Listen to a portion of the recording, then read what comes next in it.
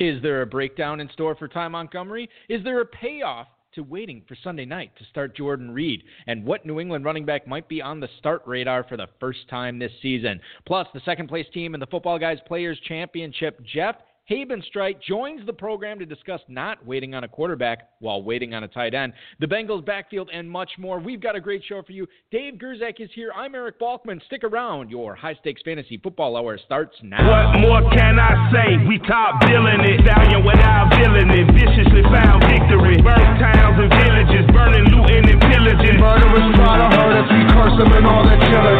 I just want the bread and bologna bundles to tuck away. I don't work for free. I am barely giving up away. So tell begging Johnny and mommy to get the away. Yo, here's a gun, son. Now run. Get it the gut away. Live to shoot another day. Broadcast live and heard around the world. You are now listening to the most entertaining hour of radio on the planet. It's the High Stakes Fantasy Football Hour presented by MyFFPC.com with your hosts Eric Balkman and Dave Gerzak. The High Stakes Fantasy Football Hour is your home for football analysis from the best fantasy players in the world. And now, because no one else was available, here are Eric Balkman and Dave Gerzak. Nobody sleeps.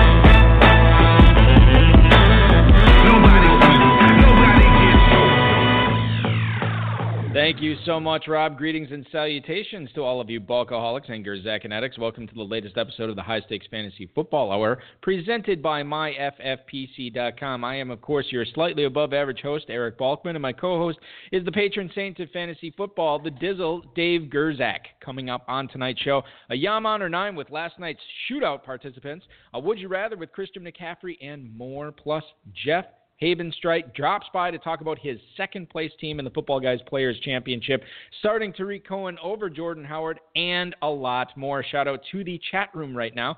Feel free to post any questions y'all might have right in there. If you want to connect with us on Twitter, you can do so at HSFF Hour. You can connect with me on Twitter at Eric Balkman, and Dave is at David Gerzak. You can post on our Facebook page at facebook.com/HSFF Hour. If you want to chime in and talk with us, give us a call at 347-426-3682. That's 347-GAME-OVER.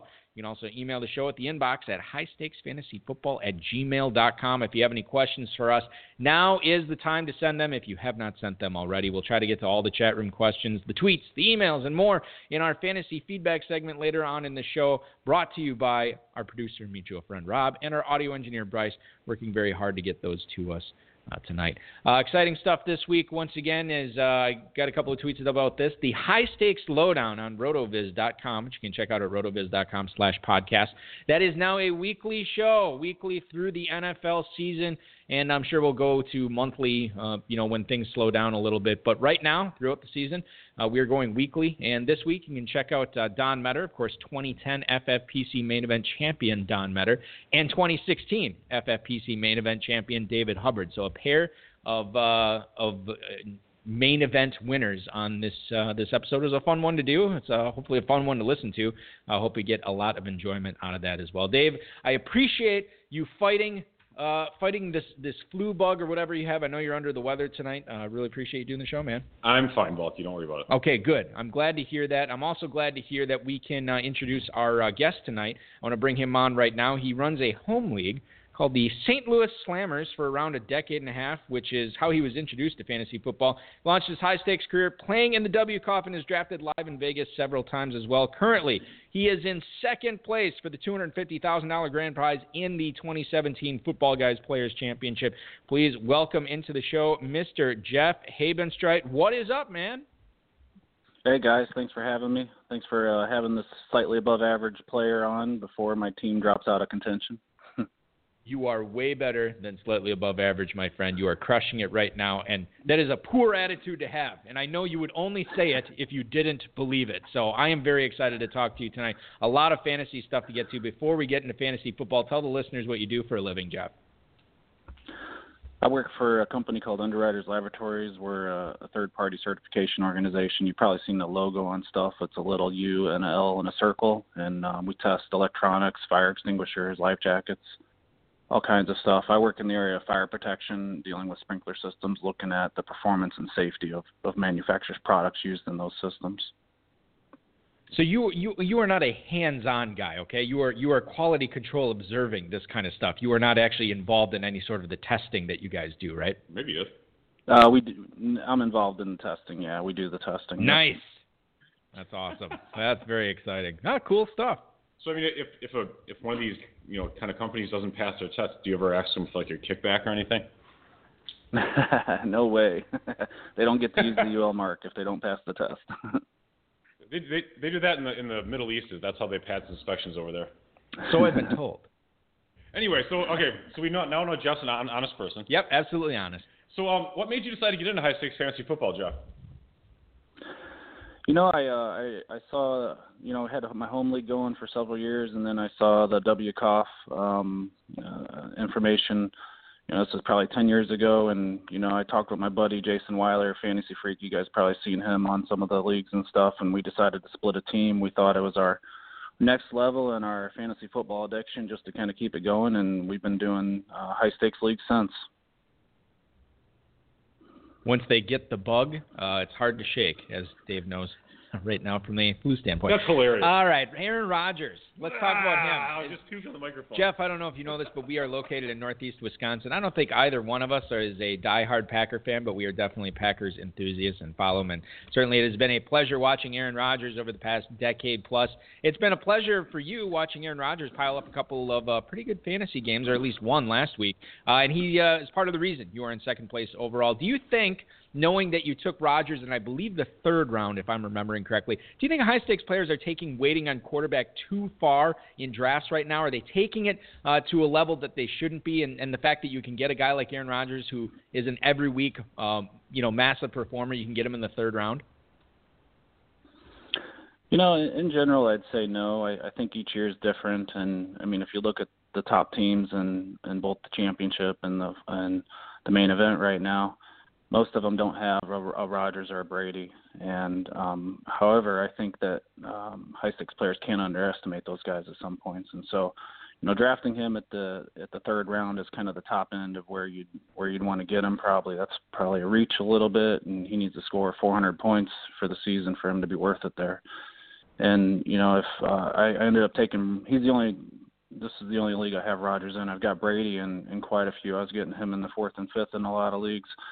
And, if where your sacrifice is you're sacrificing some running back and receiver depth for your team, where you can stream quarterbacks together to kind of equate what a Rodgers or Brady might do throughout their season. And, the part that I think sometimes gets underestimated is, you've got a starter pretty much every week.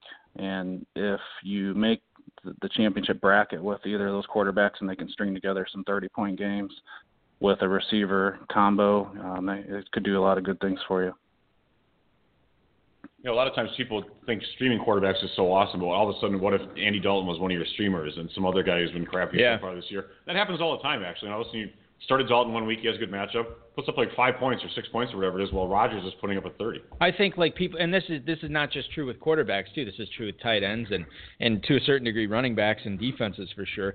I think a lot of people, myself included, I'm definitely guilty of this. When I think about streaming a certain position, I tend to only think about the upside. I tend to only think about the good parts of streaming, not taking into the account that, like, look, there's going to be some reasons where some weeks where I make the wrong decision. And start the wrong guy, or B, a guy. I was talking about this on the Appleton Trophy Fantasy Football Show yesterday. My bust of the week last week, Amir Abdullah, Dave, on the road against an extremely tough Giants defense, already having Theo Riddick in the backfield. What does Amir Abdullah do? Sets a career high in rushing yards. One of those things. You just can't project it. He looked really good, too. But one of those, yes, he did. In fact, I think we have an email coming up later on in the show about it. But one of the things that you have to take into account. You can play it the right way. You can make it's like poker. You make all the right calls, play the hand the right way, and it doesn't end up for you that way. That's one of the things, and that's the risk you take with streaming. Whereas you get a guy like Rodgers, put him in your lineup every week except for his bye week, and you forget about it. Yep, except for Andrew Luck, who we warned people off of this year. That's so true. Any listeners here don't own him anyway. Actually, I own him, but I don't count as a listener, right? Right. You didn't listen to us anyway. I listened to you. No, you did not. No, I listened to you in every league except for one, and I had to take advantage. Good job picking up Ty Montgomery in the 5th round. Fantastic pick. He's currently leading all running backs in snaps But even the head coach was talking about him, getting a little bit more rest this week. Are you concerned about him breaking down, do you think, in his first full season as running back, or are you just willing to let him ride it out and just get as many snaps as possible? If we were at week 6 or 8 and having this conversation, I might be a little more worried. But we're only at week 2 right now, and I think kind of the game flow, how it went down last week with Nelson getting hurt and out of the game right off the bat, that kind of led to increased work for Montgomery. I think, starting this week, you're going to start to see that cut back a little bit. And, hopefully up in Wisconsin there, they can kind of keep streaming him a steady dose of Wisconsin cheese curds and keep him healthy for the rest of the year. I got news for you, Jeff. Cheese curds, not the healthiest thing in the world. It's part of the reason that Eddie Lacy is no longer a Green Bay Packer. Yeah, so you got to the cheese. Well, I'm just saying, he always talked about on Twitter being into Chinese food and McDonald's. Those are the two things I always remember him really? tweeting the most about. About to eat this McDonald's. I love this Chinese food or whatever. So the thing is, I never knew you were so perceptive about the dieting habits and dining habits. Well, it's not just me being perceptive about it. A lot of times people are, retweeting him or posting, links and stories with his tweets embedded. So it's pretty obvious. But yeah, I'm with you, Jeff. I think that as long as Ty Montgomery stays healthy, and I read a great article today, and I can't remember who wrote this. Maybe it was just a Roto-World blurb. I could be wrong, but they made the point that look, he's leading the NFL for snaps by a running back right now, but he's only had I think he's averaging 16 touches a week, which doesn't seem like you would think for a guy who's leading the NFL in running back snaps, you'd think 20, 25 touches a game. Only 16 touches so far. True. So, who cares if you're just running around? Big deal. Well, blitz. Oh wow. Blitz pickups. Those linebackers they can be a little stressful from time to time. Let's get back to talking about your first round pick here, Jeff. Jeff Hebenstreit, our guest tonight, second place in the Footballguys Players Championship heading into Week 3. Many drafters were not all drafters, but many of them were taking Julio Jones over Odell Beckham back in mid-August. This league you had drafted roughly, I think, just under a week before Beckham went down with that preseason injury. So both guys healthy at the time. Why did you make the choice to draft Beckham at the 104 over Julio Jones? Yeah, if it would have been a week later, I probably would have taken Julio over Beckham. But, at that point, I kind of viewed it as a toss-up. They were close to even last year, I felt. And I thought, the loss of Kyle Shanahan for the Falcons could damper Julio a little bit, and the addition of Brandon Marshall to the Giants might help Odell a little bit. And so, that I kind of weighed those things and kind of decided to go with Odell after that. Are you at all concerned, based on what we've seen from the Giants' offense so far, about the prospects for Beckham the rest of the season? Now, this is probably going to be his healthiest game he's had all season, this Week 3 game against I believe they play the Eagles this week. You look at this game, are you concerned about Beckham, what he can do the rest of the season, or was this just Week 2 was just one of those games? Yeah, a little bit concerned. I think it's going to get better, though. They also dropped a lot of balls this last week, between several different receivers. And so as soon as they start moving the chains, he'll get more touches. And then once he gets healthier, he'll get more touches as well. So I think it's only up from here. So what? Oh, don't worry about that? Okay. Don't worry about that. There's some sort of keep going. Audio We're good. So, Jeff, a lot of FFPC players like to load up on tight ends in this format. And you especially see it in many of these drafts. Guys will take 3 in the first 4 or 5 rounds, where some of it see it as a gimmick, Ron Meyer. You waited until the 9th round to take a tight end, and then you went back-to-back with Jason Witten and Julius Thomas-Balke, I assume, here? Yes. And is this a strategy you normally like to employ? Yeah, I've worked it both ways. So usually I take best available if he's there. And, if Montgomery wasn't there in the 5th round, I probably would have taken Zach Ertz. And so, Witten was the end of my second tier of tight ends that I liked, and so I was kind of waiting once I got into that second tier and took him at the end of my second tier. And so I've got several leagues where I've got Gronk or Kelsey or Olsen or some of those guys earlier on as well. And if Gronk and Kelsey can continue to put up 20-point games, then they're worth it, first or second round. So I think it just kind of depends on who's available at the spot you get them. Yeah, I totally agree with that. And I'm just curious, given that you have several teams in the Footballguys Players Championship, well, more than several, but Jeff, you look at your drafting philosophy as the season goes on, as the drafting season goes on? Do you feel like you are not afraid to put all your eggs in one basket and get the same player on the majority of your teams, or are you kind of going out of your way to make sure that you have a decent amount of variance between your squads? Yeah, that's a tough one because you got guys you like and you want to take them if they're there, and I probably tend to do that more than I try to diversify. And so if I got guys I like, I've got certain guys on probably half my teams, and so that you got that risk though where I've gotten some of those wrong this year, such as I've got Bile Powell on quite a few teams and he's not done a whole lot so far, or I've got Eli on a few teams as a second quarterback and he's not done a whole lot so far, but that hasn't hurt so much since he's been a second quarterback. But I tend to kind of go with the guys I like more so, I'd say. Jeff Hebenstreit is our guest tonight here on the High Stakes Fantasy Football Hour. Eric Balkman and Dave Gerzak getting a chance to talk to the team owner in the second place spot in the Footballguys Players Championship 2 weeks into the season. And second place out of 7,200 teams. Yeah, essentially, that's a lot of teams. He is ahead of 7,198 other teams. That's insane. No matter what point in the season. That's off the charts on the percentiles. Yeah, it really is. I can't even calculate it with the juice. Last week you added a pair of receivers, Jeff, off the waiver wire that actually paid pretty good dividends right away in week 2. So who do you think puts up better numbers for the remainder of the season for your team here? Is it Allen Hurns in Jacksonville, or is it J.J. Nelson in Arizona? I like J.J. Nelson more, especially if John Brown's out, which I think he's going to be out again this week. I think they're both a little banged up right now. Hurns has a hurt shoulder, and I think Nelson has a hamstring issue. He hasn't practiced as fully for the last couple days. But, both of them together, I like Nelson a little more. If Brown's out, I feel like Hurns, kind of gets those garbage time points sometimes at the end of the game, and you don't know what you're going to get out of him until the last quarter some games. If they start, spreading that out more throughout the game, then maybe I'd be more receptible to Hurns. But right now I'd go with Nelson. Dave, who do you like better? Just curious the rest of the season between Hurns and Nelson, if you're in our roster one of them. I would probably look at Nelson just because I don't think John Brown's coming back. I just don't feel good about him at all. Do you know Jerron Brown actually outsnapped J.J. Nelson last week? No, I don't. Yeah, he actually outsnapped him, but obviously J.J. Nelson way more efficient with his snaps than Jerron Brown was too, so that's something to look at. And I know you don't like John Brown in general. Yeah, no, I have him on one dynasty team, and I'm always thinking of ways to cut him, and I haven't done so yet. Anyway, try and trade him for a future third or something.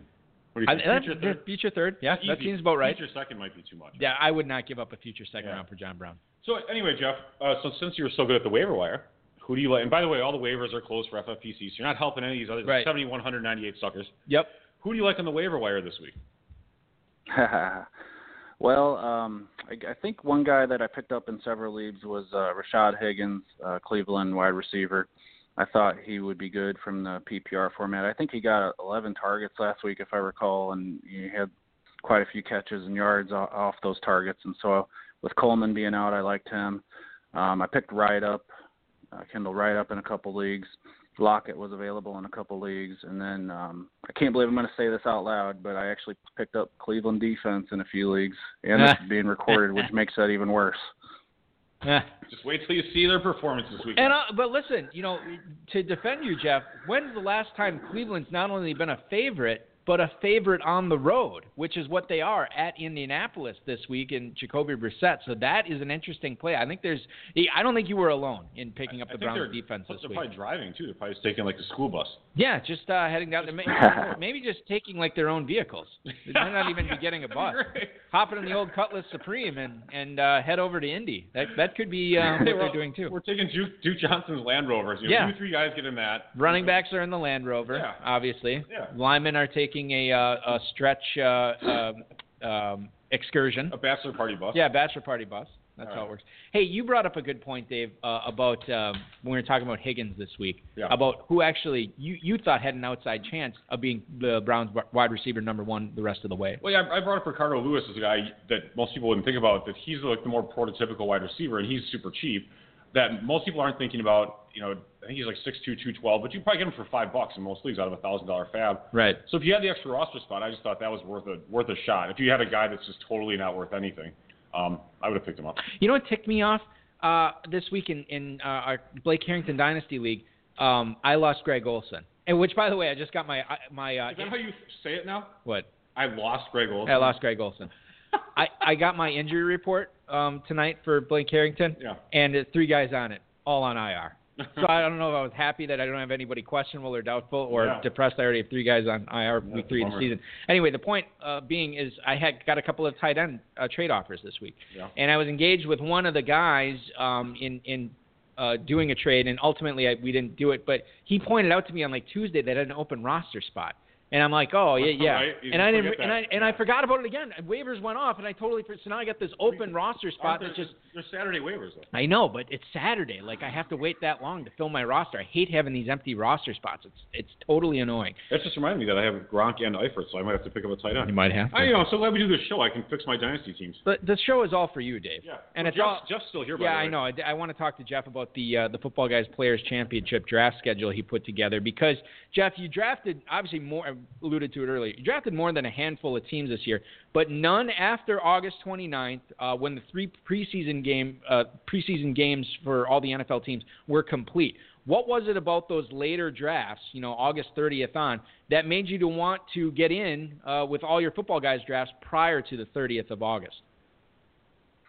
Yeah, here's the deal. I feel that you can build some different teams at different points throughout the month of August. I love drafting. I'd draft every day if I could, but I had to spread it out a little bit throughout August. But, the teams you can build in the beginning of August aren't the same as the teams you can build in the middle or end of August. And then I had 2 main event teams in September. And so I did all those other drafts in August throughout the preseason. And, I don't think the team that is in second place right now I could have built in September because guys started creeping up as far as draft positions, et cetera.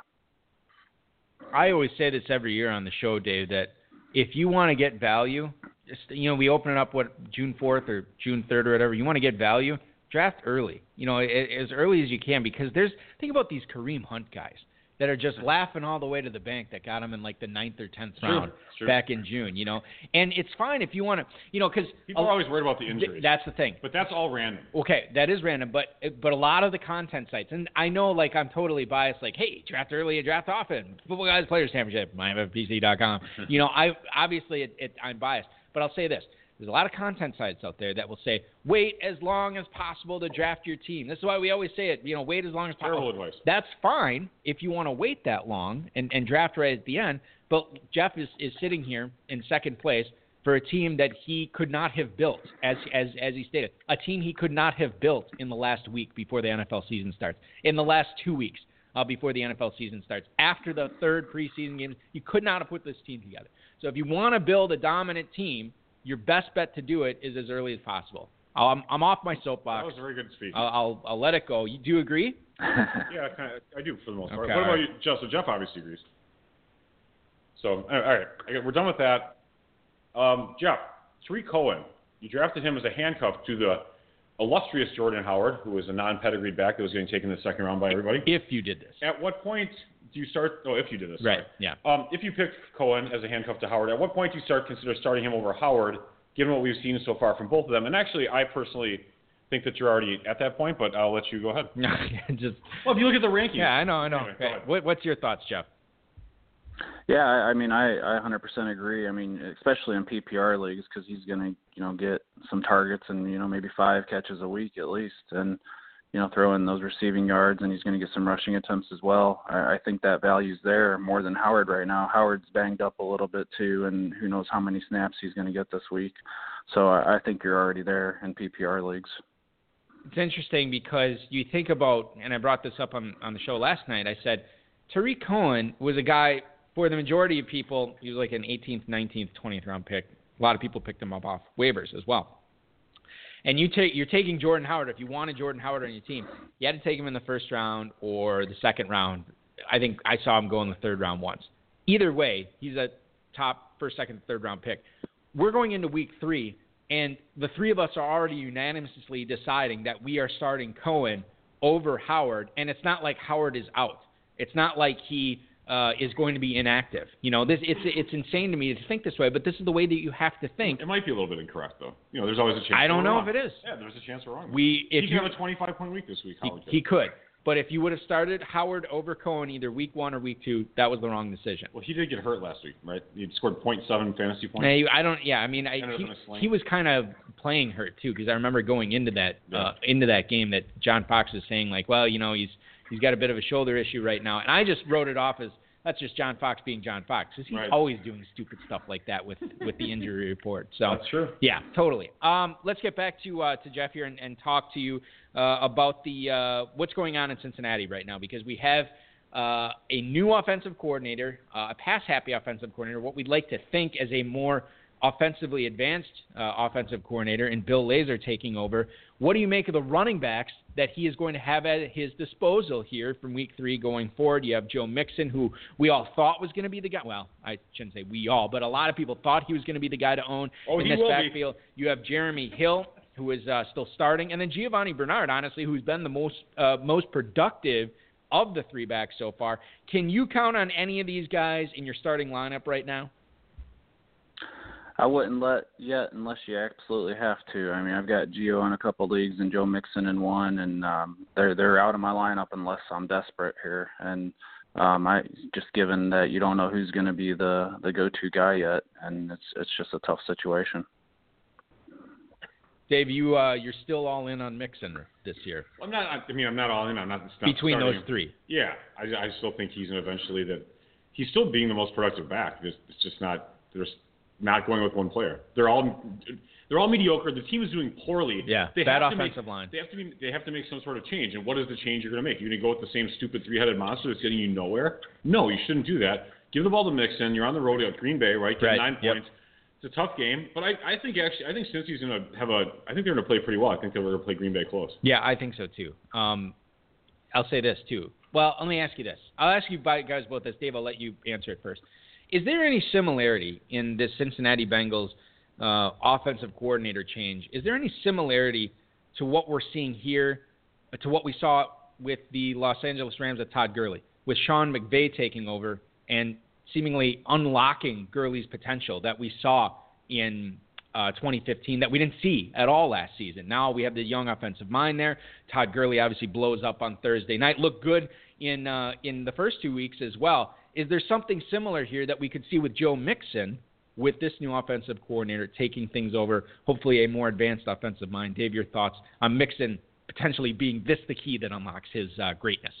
I mean, there's going to be a change for sure. I think that to equate it to Gurley, because Gurley had an entire season to recover from stupid Fisher. So it's just like, I mean. What's worse, Jeff Fisher coaching you or tearing your ACL? Oh, man. What's the longer rehab time? It's the worst.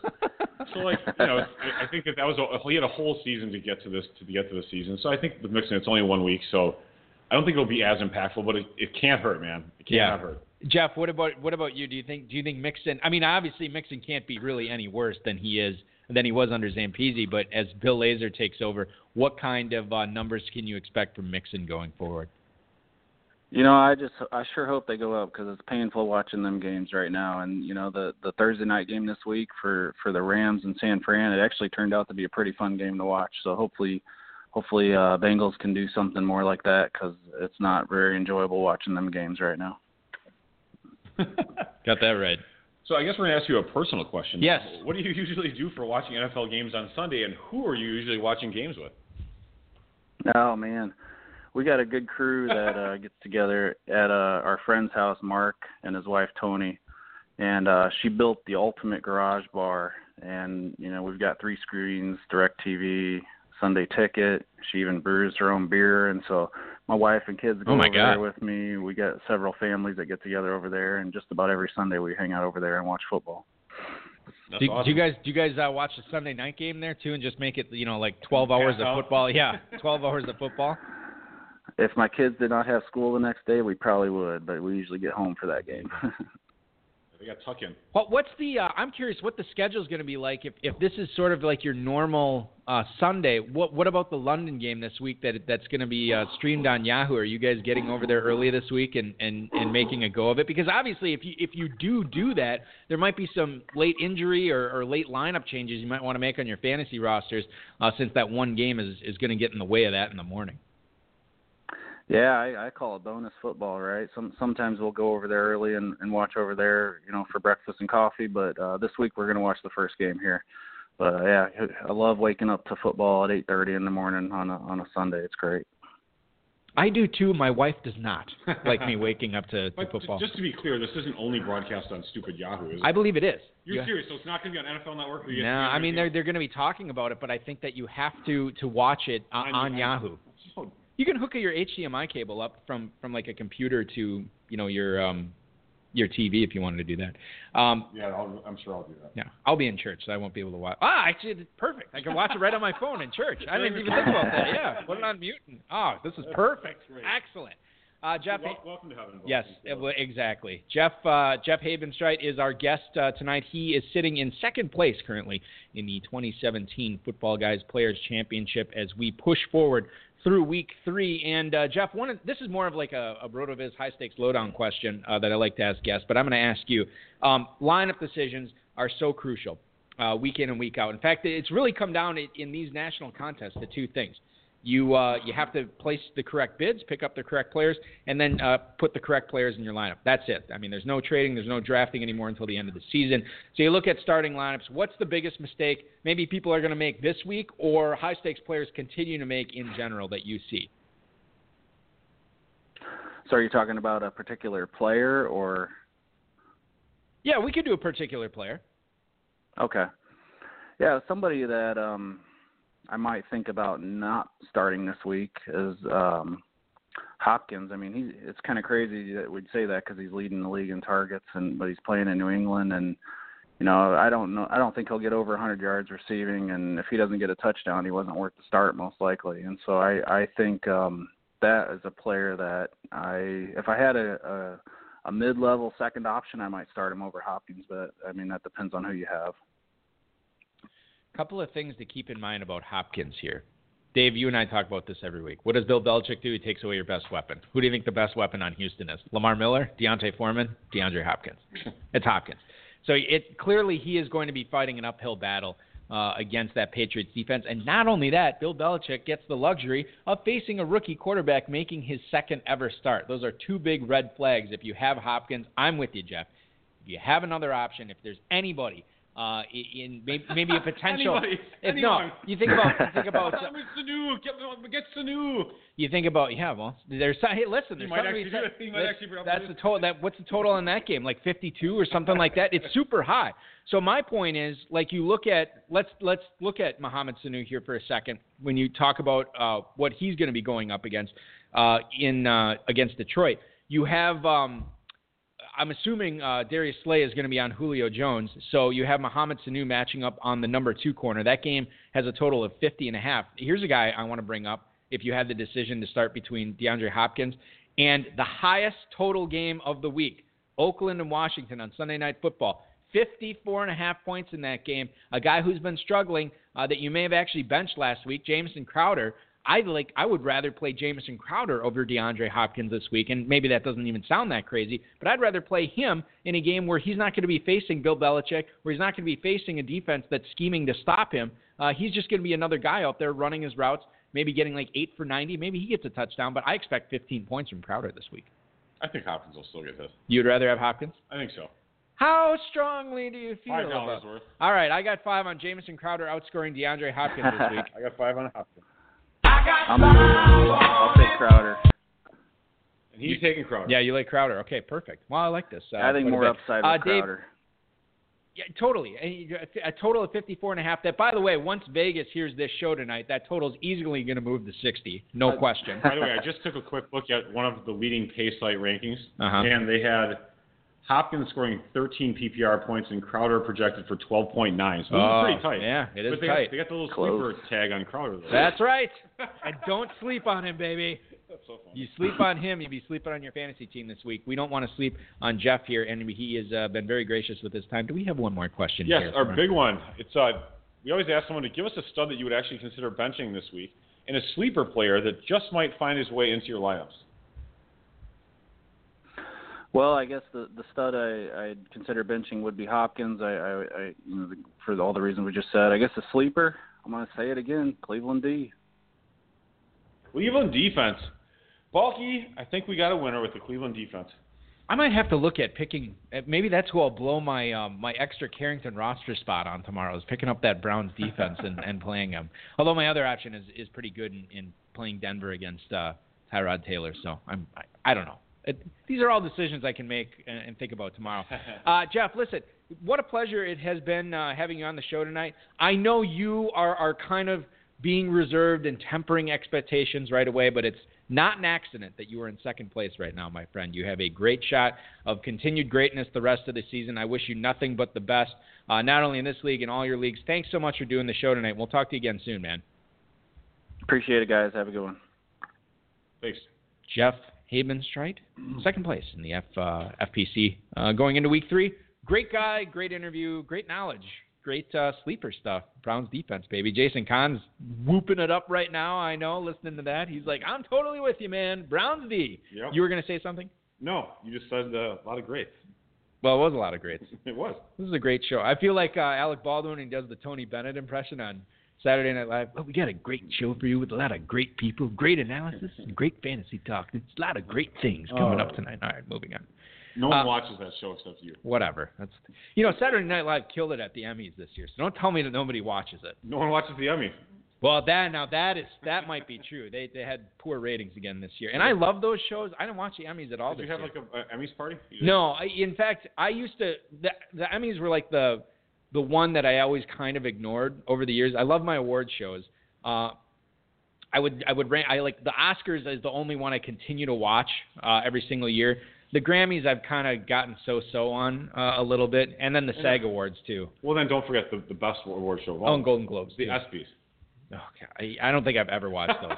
I know this is like a sports football show or whatever. I can't sit through that. It's so brutal, isn't it? Yeah, that's not great. It's like they're like, okay, what's the worst week of sports of the year?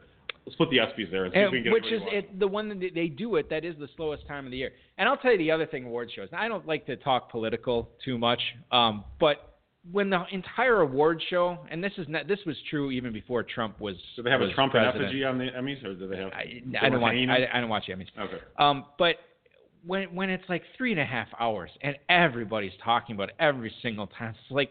We're here to celebrate film. Right, We're here to celebrate the craft of acting, cinematography, leave your political directing. Stuff on Twitter, right? Yeah, and I know they're like, well, we have a responsibility with this voice, with this audience. We have a responsibility. Blah blah blah blah blah.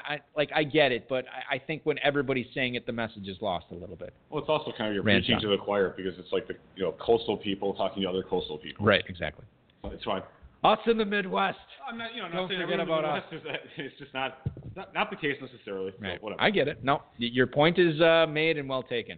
Let's make some other points tonight, and hopefully they are well taken by our audience. Roto World and Rob, hey, thanks a lot, guys, for tonight's rundown. Jordan Reed, questionable against the Oakland Raiders, according to John Keim on Twitter. That's weird that Jordan Reed would be on the injury report. Exactly. But not only did you how could you have predicted that? Did you see what he's on the injury report for? Holy crap. Oh, hold on. I said it was a chest injury. Oh, wait. Chest and shoulder.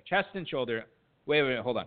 Chest, shoulder, and toe injury for Jordan Reed. Oh, my goodness. Jay Gruden this week said that on Wednesday he said, Reed is not healthy right now. Then yesterday he said, well, he's coming along, he's getting healthier, and today he, I believe he practiced, 2 limited practice. So did not practice on Wednesday, limited on Thursday, limited on Friday. So he's got a lot of stuff going on right now. The biggest thing why I bring this up, Dave, Sunday Night Football. You have to wait to play him. Now, if you're going to play him, the reward could be huge. If he makes it through that entire game, a game total of 54.5 under the lights of prime time, you have a lot of stuff going for you. However, if he's inactive, it would just kill you. So you look at the options that. That must be why you made that bet. You think he's going to be inactive. No. I nothing like that. Potential guys that you could have on your roster. In addition to Jordan Reed, I'm curious if you would play them. Because obviously if you have a guy like Jared Cook, perfect. Then you just wait. You know what I mean? Right. The Monday night game this week is it's Witten against a team that never uses tight ends. Yeah, so if you have Witten, I mean, you're probably playing him anyway, given how he's been crushing it this year. But other guys you will not have that option for right now. So Jared Cook we already talked about. Who would you play between Jordan Reed and Charles Clay? I'm not going to play. If I owned Reed, which I do not, I would not be starting Reed at all. I do not trust him to play. All I right. would bench him all over the place. So it's not even really a would you ratherable thing. But there were some good options out there for picking up players. You could have picked up Ben Watson. He was out there in this league. Zach Miller was out there for Chicago. He's been getting targets. I think he had 9 last week, actually, for 6 for 42 he had for catches. And then even Ed Dixon replacing Greg Olsen was not a bad option. So you would play Dixon over Reed this week? Yes, I would. Yeah. Why not? He's not going to play. I'm not calling you out on this. I'm just confirming. It's frustrating to talk about Reed because you shouldn't have him on your team. That should be the people that aren't good at fantasy that have him. 88%. A sports injury predictor had an 88% chance of him getting injured being injured through the season. Yeah. Per game, they have him predicted a 12.5% chance of getting hurt every game. Oh my gosh, that's terrible. Ridiculous. Is he number 1 on that list? He's the top tight end for probability of getting injured. Okay. Yes. All right. You know what? And this is probably not true of any high-stakes leagues. Sorry to interrupt you. Go ahead. He was hurt going into the season. Right, that's true. Anyway, go ahead. This is probably not true in any high-stakes leagues. But you know what the perfect guy to have in this situation would be? Even more perfect than Jared Cook? Vernon Davis, Dave. Oh, yeah. Because Vernon Davis, in leagues last year, when Reed missed, Vernon Davis actually looked pretty good. So that is the Reed report this week. Dave Gerzak says bench him whenever you can. Case Keenum, speaking of benching, will be the Vikings starter against Tampa this week. Sam Bradford out once again. Finished as the quarterback 31 in fantasy last week against the Pittsburgh Steelers. Kevin Hogan came into the game, Dave, last week for the Browns. And despite not starting, he actually outscored Case Keenum last week. Hogan in the game for fewer than 20 snaps. That was enough to finish ahead of Case Keenum for fantasy. Fire up that Bucs defense against Case Keenum. Now, here's the other problem. What are you doing with guys like Adam Thielen and Stephon Diggs? We saw what they did with Bradford week 1. They looked fantastic. They looked awesome. We're like, how did we let these guys slip in drafts? They're crushing it. They both look like wide receiver 1s. True. And then Case Keenum came by in week 2 and says, hey, guys, hold everything. And he looked terrible. So are you bench? I mean, it kind of depends who you have, but I think you have to seriously look at maybe benching Diggs and Thielen this week if you have better options. I would look for any possibility I could to bench them because – the wide receivers rely on the quarterbacks, and if the quarterback play is that poor, I don't see him getting better this next week. It's just not. The Buccaneers defense is a good defense. Yeah, I like that. That team is like a real big sleeper team for me. I think they're going to be really good, and they're going to do really well against the Vikings. Well, they were hotly drafted this year. You'd rather play Deshaun Jackson over both of those guys, right? Yeah, for sure. What about Marquise Lee? I wouldn't be all that excited about it, but. I'd have to think about it. I'm not totally sure yet. What about a team playing at home?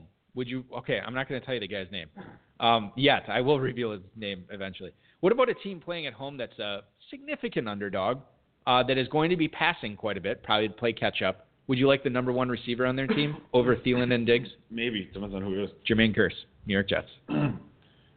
He's been really productive. Actually. I'm actually starting him in a league this week. The thing is, he's probably got an 80% chance to go 6 for 60, and probably a 15% chance to score because they're not going to score hard. They hardly ever score. I'm having a tough time disagreeing with those percentages. That seems about right. Yeah, but he's playing well. Well, okay. So here's the thing. We're not going to break this down for everybody. We're not going to say, hey, give us your roster. But you know who you have. If it's a semi-decent, like a palatable guy that you could stick in there, I would stick him in over both Diggs and Thielen instead of Keenum. And start that Bucs D, baby. Terry McCormick on Twitter reports DeMarco Murray is officially questionable against the Seattle Seahawks. He did not practice Wednesday or Thursday this week. However, he did return to a practice today in a limited fashion. He was seen catching passes, running routes, but Derrick Henry looked very, very good last week as he set a career high in rushing yardage. Mike Mularkey hasn't said who's going to start, but he did say Henry is going to have a good workload. This is a late game, Dave. I don't like Murray this week.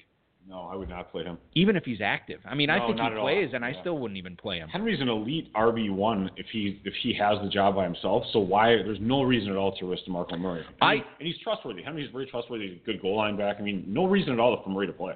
I don't think necessarily the story here or what we're trying to tell people is what to do with Murray. I think most people know to bench him. I think the interesting thing here, and this is what I said in the show last night, Derrick Henry might not even be that great of a start against the Seattle defense, even if he is the guy. Do you know what I mean? I think he will be. I mean, Seattle rush defense is not all that great. Okay. And Tennessee is primarily a run-based team. Yes, and they have been this season. We thought like, oh, Corey Davis, Eric Decker, Delaney Walker, they're going to fire it up this year. They really haven't. Like Marcus Mariota has been struggling to get on the same page with them. It has been the Derrick Henry show. And their defense is reasonably decent, so I think they're going to play them close. It's a home game for them. That is true. That's a good point. Okay, so maybe I'm actually struggling to put Henry into a lineup because I have Ty Montgomery, McCaffrey, and Buck Allen as my. I would play all three of those guys over Henry. And that's the thing is it's PPR, but man, it's tough because I think Henry could have a really strong week. I was going to bring this up when we were talking to Jeff before. I actually have Jordan Howard in the league. I'm starting 3 running backs, and he's not one of the 3 running backs. Isn't that insane? Well, it's good. You have good depth. Good job. Yeah, good depth, but crappy judge of talent. Yeah, you're fine. Well, we'll see. You need a good judge of talent later. We'll see.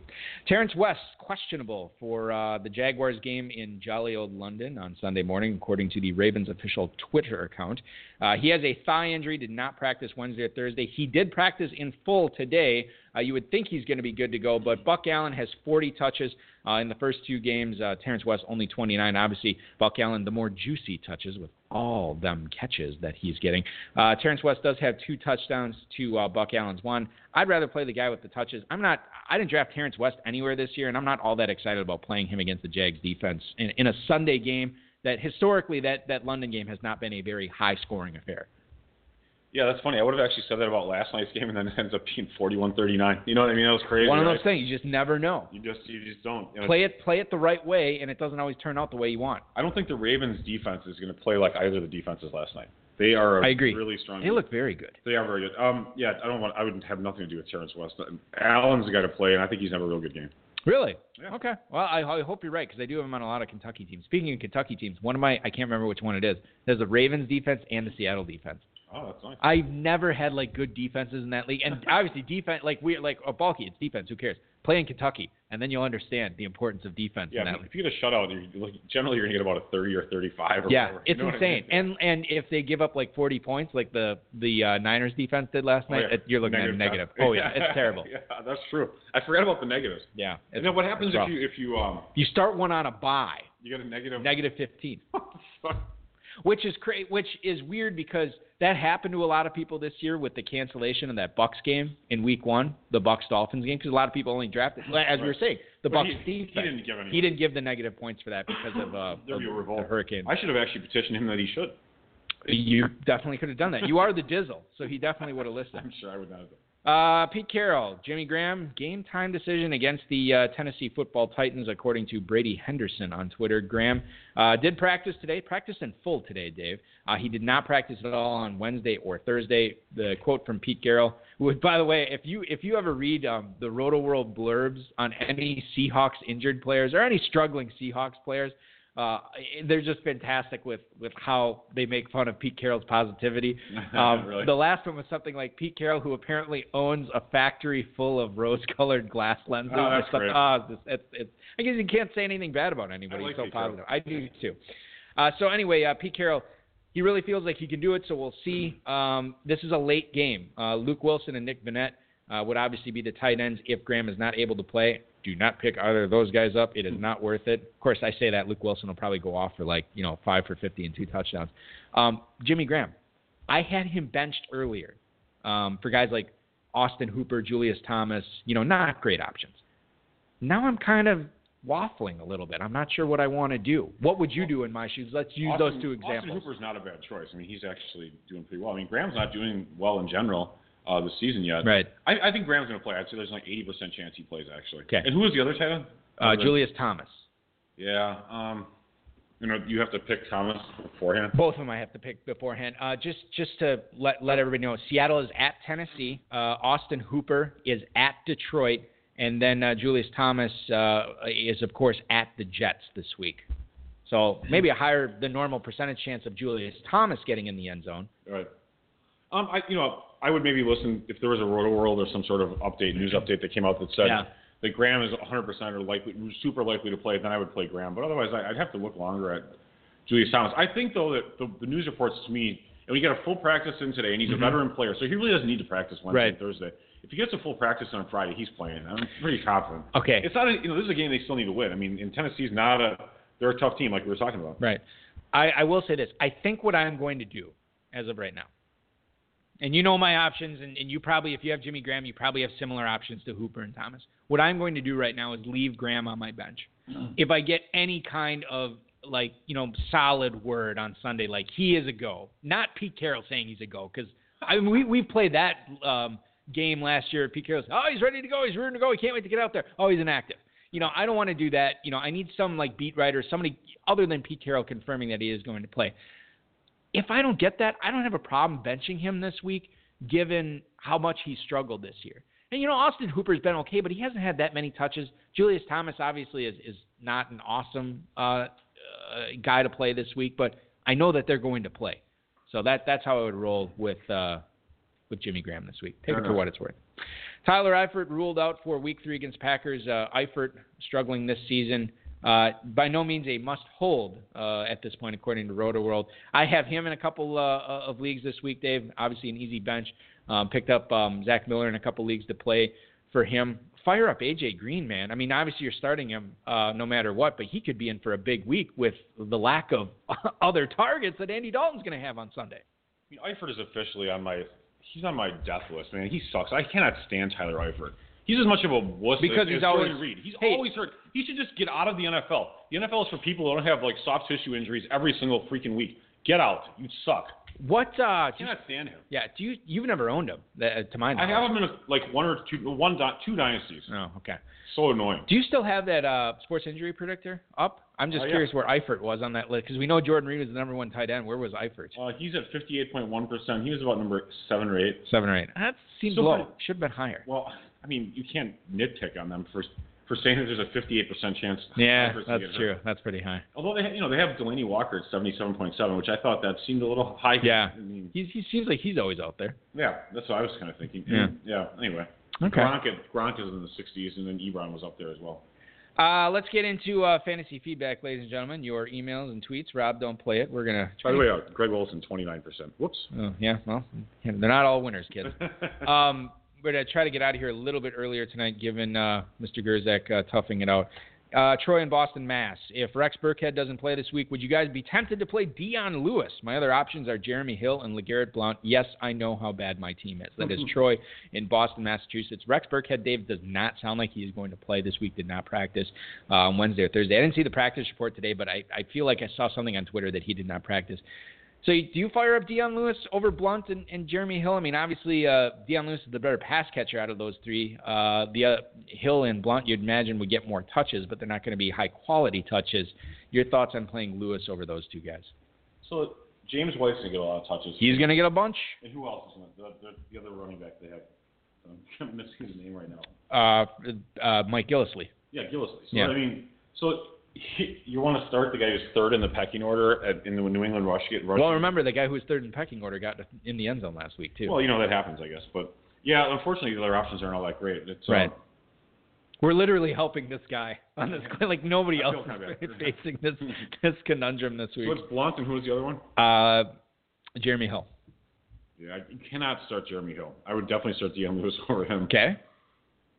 I don't know. I mean, maybe Blount. I think I'm playing Blount over Lewis, but I could easily see regretting that if Lewis goes all Dion Lewis on us, from 2015. Yeah, I mean, that's like a stretching out.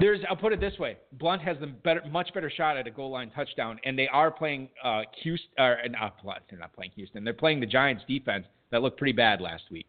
So take that for what it's worth. I'd be playing Blount. Hello, Balky and Dave. I'm thinking about shopping Ajayi around my 12-team PPR league after reading about his knee issue. What would you take for him, and would you advise picking up Damian Williams now rather than later? Thanks. That is Paul in Tampa, Florida. Okay, so answer the second part of the question first. I think anytime you have a starting running back dealing with any kind of knee or ankle injury, I would definitely be looking at picking up his backup before the injury becomes much more serious, before everybody else is in on him, and it's going to cost you, several $100s off the waiver wire to pick him up. Whereas right now for Damian Williams, you probably get him for $10 or $15. If he's still available in your league, maybe even cheaper than that on waivers tonight, you got him. I don't even know. But Jay Ajayi's knee injury is a little bit concerning. Adam Gase says that he is going to be out there on Sunday. But remember, this is a guy that fell in the draft to the 5th round because of these knee issues. So I think there is something there. And, yes, I would be looking at acquiring Damian Williams on the cheap right now just to see what happens. That's not a bad idea, actually, but I don't think – I'm not that worried about Jolly. I think he'll be all right. Okay. Hey, guys, I am having a Randall Cabundrum this week. Is he? Cowabunga. It's very clunky. Is he worth waiting to see if he plays in the 4 o'clock game? I need to go with him, Kendall Wright, or Sterling Shepard in my last wide receiver slot. That is Bill in Smithville, Texas. Bill, thanks for the email. Randall Cobb listed officially today as doubtful. I see doubtful on an injury report. I just read out. I don't. Doubtful. Yeah, he's outful. I don't believe he plays. I don't think he's worth waiting on. And between Sterling Shepard against the Eagles and Kendall Wright, who is Kendall Wright's playing at home against Pittsburgh. Kendall Wright got taken off the injury report today. I am playing Kendall Wright over Sterling Shepard and Randall Cobb for this guy. Yeah, Kendall Wright might perform as the number 1 wide receiver on that team for all we know. God knows somebody needs to. Exactly. Besides Tariq Cohen. Yeah, I mean, and on the Giants, Shepard's probably like at least 3rd in the pecking order, maybe 4th for getting receptions. Yeah. Ingram's there too. You saw Marshall occasionally making catches and dropping plenty. And then you have Beckham. For what it's worth, Evan Ingram listed as questionable on the injury report. Oh, he did practice? Okay. I thought he was supposed to play. Okay. That's what I've heard. Speaking of Tariq Cohen, we should actually give you props on your big board wager win last week. We had Tariq Cohen versus Delaney Walker, and thanks to Delaney Walker's 2-yard rushing touchdown. Balky, you got to project those weird things to happen once in a while. He had like 18 points, and Tariq Cohen had like 15. I got kind of lucky there. I'll take it. You got lucky, but hey, listen, points count all the same. Walt in Raleigh, North Carolina. What a game tonight. I believe he sent this in yesterday. But in order to tell what's real and what's not, could you guys play a Yaman or 9 with the Rams and Niners studs? TIA, that is Walt in Raleigh, North Carolina. Bravo to the Rams and Niners on Thursday Night Football. 2 subpar teams on a subpar night. I couldn't get off my couch. I was telling Aaron this at work today. I said, I had to take out the garbage for like 2.5 hours. I could not get off my couch. I can't remember the last time I was like so glued to a football game that wasn't a playoff game, right. Especially a regular season game between 2 terrible teams in week 3. It was insane. And I couldn't get off the couch. I ended up watching the entire game. And I was like, wow, that was so awesome, so entertaining, so many twists and turns, so many fantasy implications in it. So I got the Yaman or 9 buttons here. Let's go ahead and fire it up. What I need you to do, Dave, is last night's big studs. You are going to say their name, and by Yaman, I am saying I'm a believer in what I saw last night is real for the rest of the year. By 9, I'm saying it was fake. I'm not. I don't see more of this coming. So fire away whenever you're set. You are saying the players' names, and you can feel free to agree or disagree with me. But I am the designated button pusher tonight for this game. You're the pusher? Yeah, I'm the pusher. All right, so let's start with Jared Goff. Speaking of studs. What? Yeah, I mean, there's no way Goff lights it up like that. I mean, even close to that for the rest of the year. Right. You know what sucks is keep bringing up Carrington. I was so excited I had Todd. That's the only league I checked in all my live scoring because it was the only league I owned Gurley in, and I didn't want to check any other live scoring because I didn't want to see who I was going against. So I had Gurley in that league. Sweet, 37.9. I'm going against Jared Goff in that league. He's playing Goff. I'm like, why the hell is he playing Goff? His only other quarterback is Andrew Luck. Well, that's really interesting. And really bad team management. So he had 27 from Goff. Okay. Speaking of Gurley, how about Todd Gurley? Yeah, man. That's an easy one. Officially turned the corner. I am a believer in Tiger. We listened to the Kentucky podcast this week.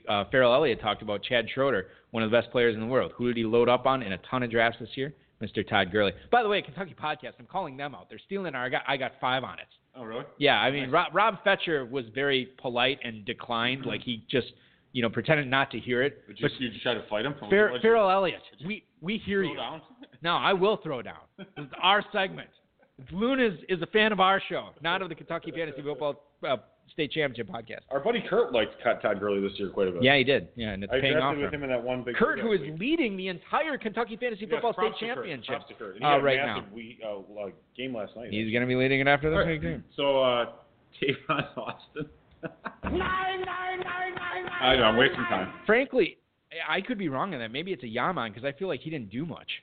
He did. Okay, let's go to Robert Woods. Okay. Nine. All right. Still a believer in Cooper Kupp over Robert Woods. All right, speaking of Cooper Kupp, how about him? 9. Saying 9 because he didn't do much, and I'm a believer in him the rest of the season. All right, so let's go back to the Niners. Carlos Hyde. Yeah, man.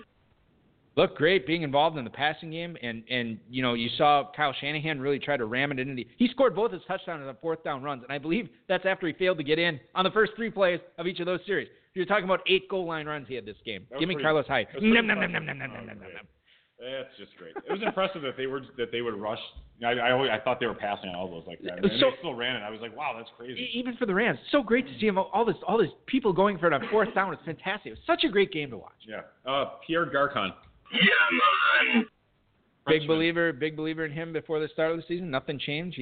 I couldn't believe that he has one of the best set of hands in the NFL. They were showing that stat, one drop pass last year was insane. He looked really good. I mean, he was open a lot. He was very passionate. He was playing hard. It was nice to see it. I mean, he's rejuvenated. If it wasn't for that Sammy Watkins over the shoulder catch that he made, phenomenal. That was awesome. If it wasn't for that catch, Garcon's catch on the deep ball would have been the catch everybody was talking about. Absolutely. They both had great nights. I think that's it. I mean, you want me to mention these George Kibble and the bits? Well, what about Sammy Watkins? Oh, I mean, Sammy Watson, yes, yeah, whatever. I don't know if we've met. I'm Eric Balkman. Oh, that's right. You're a Watkins hater. I am a Watkins hater. You're making a big mistake, Hopefully that helps out Walton, Raleigh, North Carolina with that. Steve in Calabasas, California. I went 0 RB in one of my leagues and got Bilal Powell in the 7th, Matt Forte in the 12th, and Elijah McGuire off waivers, thinking one of these guys would step forward. Are any of them startable this week? And conversely, are any of them cuttable? That is Steven, Calabasas, California. I would hang on to Powell. And honestly, I did like Forte at the start of the year. I would do what I could to keep him. I'm fine with ditching McGuire, and I'm not playing any of these guys this week. They had a 1/3 target. And you know what? Everybody's saying oh, this is terrible for fantasy. I can't count on any of them. I think this is a good thing because now you know that just don't play them. Look for another option. This is clear. They're making the decision for you. Do not put them in your lineup. And I'm not. If he has a 0 RB team, he may need to, so I'd say Forte is the guy to play. That's pretty easy. He did have the most carries or the most touches last week. And actually, number 2 on that list, you guessed it, Elijah McGuire. Bilal Powell was 3rd. So Powell is the guy. That's something the coaches in the locker room. You never know. Especially with the Jets, you never know. And maybe he sat for the national anthem. Wasn't the Jets owner big against that? Yeah. Maybe that could be kind of funny. If you were an owner, would you do that? Would you call down? Don't put me in this position. If someone did something that offended you, would you say, cut him? If somebody, Eric Davis, Al Volkman. If I was the owner of an NFL team and I was offended by something that one of my players one of your employees did, I would want to have a sit-down conversation with him, get an explanation from him before I did anything. And I feel like that would help me make my decision after that. You know what would be cool is if an owner did it. Let's say it was sitting down for the national anthem. If he did it right then. Hey, send Kaepernick up to my box right now. Oh yeah, that'd be great. Yeah. He has to hustle off the field of security and then go up to the owner's box. I could see Jerry Jones doing something like that'd be so fun. Yeah. I wish tell Ezekiel to get out of that Salvation Army pot. I need to have a conversation with him. Tell him to get upstairs. Right now. There's an elevator. I'm sure it'll take 2 minutes. Yeah, when Jerry World, man, they probably had elevators all over the place. What's up, Howard and Reed? A couple of Jordans. I grabbed Christian McCaffrey in several of my leagues this year and was honestly hoping for more. Is this the week he breaks out? Could you play a Would You Rather with him for week 3? Keep up the sometimes good work, except when you tell me to draft McCaffrey. That is Mark in Denver, Colorado. Okay, I'm still not that concerned about Christian McCaffrey. Maybe that's, pie-eyed optimism on my part. But I think that we have obviously not seen the best of McCaffrey. I think he's going to have a couple of blow-up games. I'm not that. I mean, I guess I'm a little concerned, but not that concerned. Still rolling him out there. I mean, he's a big player, and he hasn't been able to break any big plays yet. And he's getting about the number of touches that you kind of expected. Maybe you hope for a little bit more, but that's fine. And so I'm putting him out there all the time. And they said they're going to ride the hot hand. Yeah. And people took that to mean Stewart's going to get all these carries. That might mean the opposite, in fact. You just don't know for sure. And I think that's a little bit of coach speak, too. I mean, I think that they're going to each have their roles, and they're each going to make, get a few plays. Would you rather, real quick, with Christian McCaffrey for week 3, Dave? Sure. Christian McCaffrey is at home against New Orleans. Would you rather have him or Leonard Fournette against the Ravens? Give me. I'm going to take McCaffrey. I would too. Yeah, the rush defense for Baltimore is so good. I don't think that it's that close, to be honest with you. McCaffrey or Lynch at Washington? I'll take Lynch. I would. high total. It is a high total. I'm still taking McCaffrey against the Saints. Tariq Cohen or McCaffrey? Cohen is at home against the Steelers. I'll take McCaffrey. I agree. And Isaiah Crowell at the Colts or McCaffrey? Crowell, man, there's probably at least a 50% chance he outperforms McCaffrey. Mm-hmm. But just because of the PPR, yeah. McCaffrey's got that higher floor. So I think it's more conservative to actually play McCaffrey, so I'll take McCaffrey there. I totally agree with you. And I lied. I'm going to do one more because this is a guy that you said earlier in the show would have a big week, and you mentioned PPR. Buck Allen at the Jaguars or Christian McCaffrey at home against the Saints. I'll take Buck Allen, actually, oddly enough. He's not an elite talent, though. He definitely is not. I'll take Buck Allen. I don't trust Terrence West, and okay. I think Allen's going to. But it's close for you. Yeah, and he's going to have a lot of catches, too. That's the thing is he's I wouldn't say dynamic, but he's a three-dimensional back in that he can make catches as well. I would play McCaffrey over Buck Allen. It's funny. I own those guys in 3 leagues, or I own those guys together in 3 leagues this week, and I'm already playing both of them. No, good. Yeah. So it works out nicely for me there. Let's get into some starter sits here, and then we'll get out of here. Hello, HSFF Hour. Who should I start at quarterback this week? Dak Prescott at the Cards or famous Jameis in Mini? That is Fred in Toledo, Ohio. Prescott or Winston this week, Dave? I am going with Prescott, even though he's on the road. Well, Winston, I guess, is on the road, too, in Minnesota. Give me Prescott against Arizona. Not concerned about the injury. Honestly, I'm going to take Jameis Winston. I'm going to actually be on your boy for one. Perfect. I think Winston. I just like his talent. I don't think Prescott's really shown a whole lot of improvement. I like the Vikings defense better than the Cardinals, I guess. Gary in Portland, Oregon. I had a couple of running backs on my bench blow up last week, and now I need one of them to start in Week 3 over Bill Awful Powell. Amir Abdullah hosting Atlanta or Chris Thompson at home on Sunday night against Las Vegas. Trying to get used to it now. Appreciate you. That is Gary in Portland, Oregon. So if you have the decision between 2 Week 2 studs, Amir Abdullah getting the Falcons at home, Dave, or Chris Thompson also at home against the Raiders. I'll take Chris Thompson, actually. I like him the best. I think he only has to deal with pedestrian backs, whichever one's healthy or playing. Yeah. And Abdullah has to deal with, Theo Riddick is actually all right. Slam dunk for me. Totally Thompson. High total, and Rob Kelly's banged up, and Samaje Perine does not look ready for prime time, which is, ironically, when they will be playing. So I am totally on the Chris Thompson bandwagon this week and definitely playing him over Amir Abdullah. Jared in New York, New York. Do I start Marquise Lee in London versus the Ravens or Tyrell Williams, who gets the undefeated Chiefs at home? Thank you for the email, Jared in New York, New York. Marquise Lee against the Ravens, which I guess is a Jacksonville home game, even though it's really not, or Tyrell Williams against that Kansas City secondary in Los Angeles. Do you have a feeling here between Lee or Williams, Dave? I'll take Tyrell Williams. Williams is more talented. He's got definitely better quarterback play, and I think that game those games do turn into shootouts. I mean, those AFC West games happen to do that. Not all the time, but often enough. I will echo all the points you made. Agree with Tyrell Williams there. Again, I don't foresee a high-scoring game in that London game. And it seemed like Jacksonville really wanted to get the ball to Allen Hurns rather than Marquise Lee. So take that for what it's worth. Colin in Camden, New Jersey. Hello, Balkman and Gerzak, attorneys at Fantasy. Do I play Kobe Fleener in Carolina or Jack Doyle at home playing the Browns? Have a great weekend. Thanks, Colin. Thanks for the email. Hope you have a great weekend, too. Kobe Fleener against the Panthers, Dave, on the road, or Jack Doyle at home against the Browns. Which one you playing? I'll take Jack Doyle. I would too. I mean, the way that Brissett was peppering him with targets, I really like Doyle just in general. Those young quarterbacks, they throw their tight ends. It's their safety blanket. That is their safety blanket. Yeah. And the Cleveland's defense, regardless of what we talked about earlier, they still do suck. It's not a good defense. I don't think they suck, they but suck. Okay. Well, I agree to disagree there. Did you see? Well, according to this, they're ranked 31st against something. I don't know what it is, but against tight ends. No. So they suck against tight ends. And that's what we care about for this question.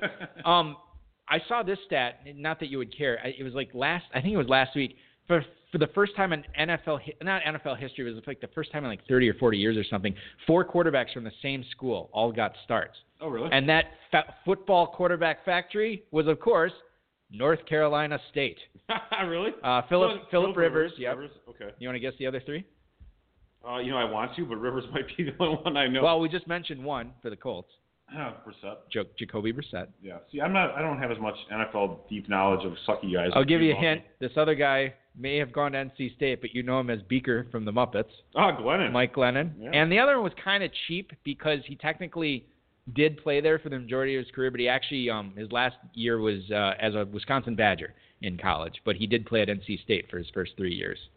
Whew. He also played a little baseball in the summer for the Texas Rangers. His name's Russell Wilson. So those 4 quarterbacks are all from NC State. 2 more emails and we'll call it a show. Greetings and salutations. Need your advice on my final flex this week for my FPC league. Devontae Parker at the terrible Jets or Beast Mode Lynch traveling to D.C. against Washington. Dan in Marshall, Minnesota wrote that email. Thank you for the email, Dan. That's easy. Parker or Lynch? You're going with Lynch? With Lynch, it's easy for me because he's guaranteed touches. It's probably going to be a competitive game. It's going to be a high-scoring game. He can get some pass catches. If they start blowing out the Jets, Parker might get like 2 for 18. Yeah. We know. Parker, by the way, also a little bit dinged up. And Jarvis Landry, I don't know if you saw this, Dave, last week, set an NFL record, 78 catches in one game. Yeah, it was insane. Kidding. Fantastically insane. Yeah, the whole rumor of Cutler not throwing to Landry, that was incorrect. Yeah, it was incorrect. And a lot of people got great value on that, too, with Landry. Final email tonight, Bobby in Clover, South Carolina. I'm without Tyler Eifert at flex this week, so do I still start Charlie Clay at home against the Broncos for the 1.5 PPR or roll with Cleveland's new wide receiver 1, Rashard Higgins, rolling up numbers on the road in Indy? Your pod is my fave. That is Bobby in Clover, South Carolina. Bobby, thanks so much for the email. Thanks for the kind words. So it comes down to Higgins or Clay, obviously in a tight end premium format here, Dave.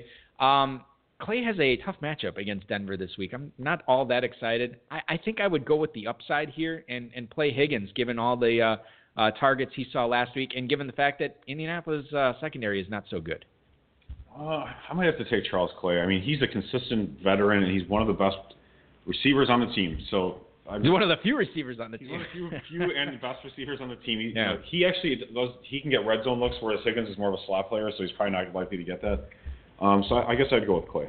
You're going with Clay, and we're going to go out of here tonight. I want to thank tonight's guest, Jeff Hebenstreit, second place in the Football Guys Players Championship. I want to thank Dave Gerzak for toughing it out like the trooper he is. That's why he's the Dizzle, ladies and gentlemen.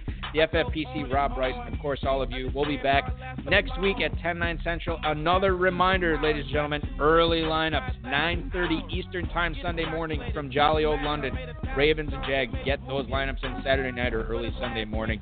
Thanks so much for listening. Really appreciate it. We'll talk to you again next week. Your weekend officially starts now. This has been another episode of the High Stakes Fantasy Football Hour presented by MyFFPC.com that was broadcast live and heard around the world. Eric and Dave will be back next week with more analysis, interviews, and advice from a guest much smarter than they are. Thanks for listening, and we'll talk with you again next week. Big dog stay on the porch, blow the whistle. Blow the whistle. Blow the whistle. Blow the whistle. Where you get that from? Normally we do a little vignette here at the end, but I can't because Dave is currently shooting some cough syrup. Get well soon, buddy. Enjoy week 3, everybody.